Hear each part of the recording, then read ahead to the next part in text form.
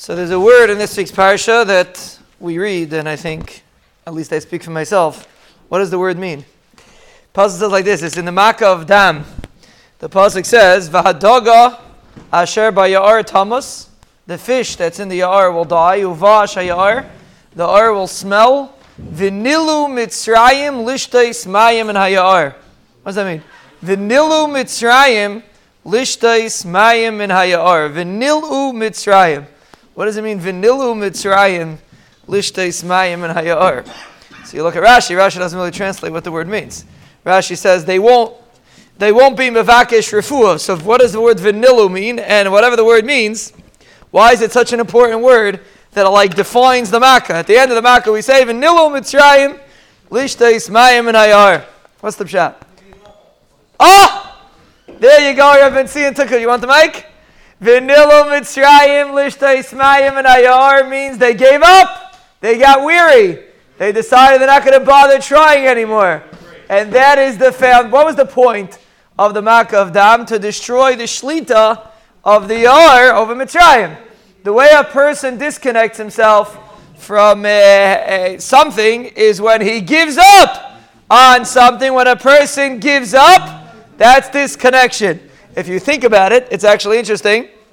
We had an Nedarim, Baruch Hashem, we're making a siyum Sunday night. Be'ezra Hashem in Yerushalayim HaBenuya, and the house will Be'ezra Hashem move to Yerushalayim HaBenuya because he hosted a Mokum Torah. But anyway, a covenant, or he wanted a host. This time he wanted a host. But anyway, in Meseches Nedarim, there's a pasuk in last week's parsha, Vayoyel Moshe Lo Sheves Aseish, Perek Beis Pasuk Chav Aleph. It's the same word, just the letters are flipped. Vayoyel is an aleph and then a lamed, and v'nilu is a lamed and an aleph. And I think they're the opposite. Vayoyel Moshe means he was interested. He made a shvuah. He was motivated. V'nilu Mitzrayim means they're going to give up. Lishtais mayim and haya'ar, and that is the Makkah b'patish.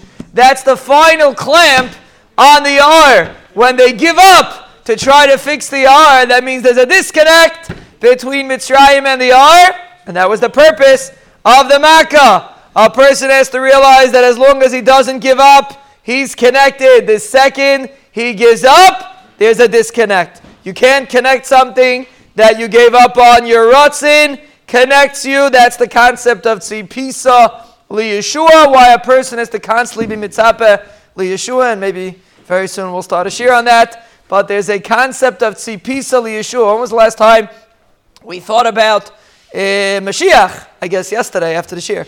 But a person that does listen to the shir, when's the last time you thought about Yerushalayim HaBenuya? Or a person that doesn't get a bracha, I've been seeing people that kvetch about the things that go on the end of the shir. They missed the opportunity. You're going to come to Shema, the Moshe going to say Tzipisa Liyeshua, you're going to say yes every single day. I was Tzipisa Liyeshua, but if a guy didn't want to get, listen, I can't help. If you don't want, you can't help the person, right, Moshe? You can't help somebody that doesn't want.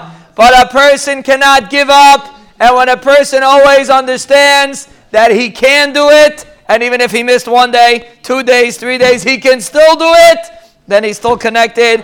And in Tzipisa Liyeshua, he's connected to Mashiach. We should Be'ezra Hashem be zoicheh to never give up, because a Yid never bends, and a Yid never breaks, and a Yid never gives up. And Be'ezra Hashem, and that's chos to Rabbi Shlomo bench us with brachas, atzlachos, yeshuos, refuos, nechamos, gulos, parnasos, nisim, zchuyos, mechilas, ava, kalkalas, eschachos, hiskarvos, tshuva, kapara, ayis, Hislavos with Hislavos, Unachamol Hislavos with Hislavos, Lanu, Olachal de Galein, Olachal Mishpachtenu, Olachal Yisrael, Amen.